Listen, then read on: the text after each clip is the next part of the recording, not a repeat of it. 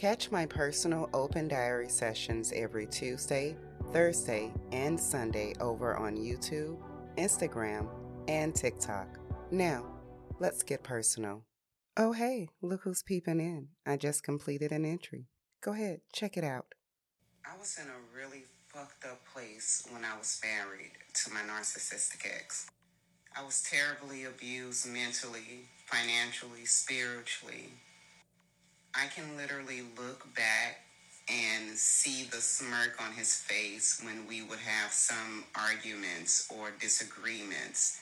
And I now know it's just the joy that he got from literally draining my energy. Like he got joy from that shit.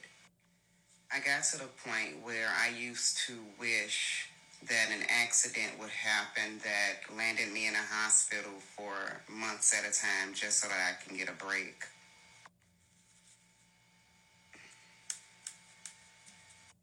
I used to wish that sometimes that I could just escape into a cave and sleep for months at a time just to get away from him. Although not suicidal, they weren't good thoughts to have.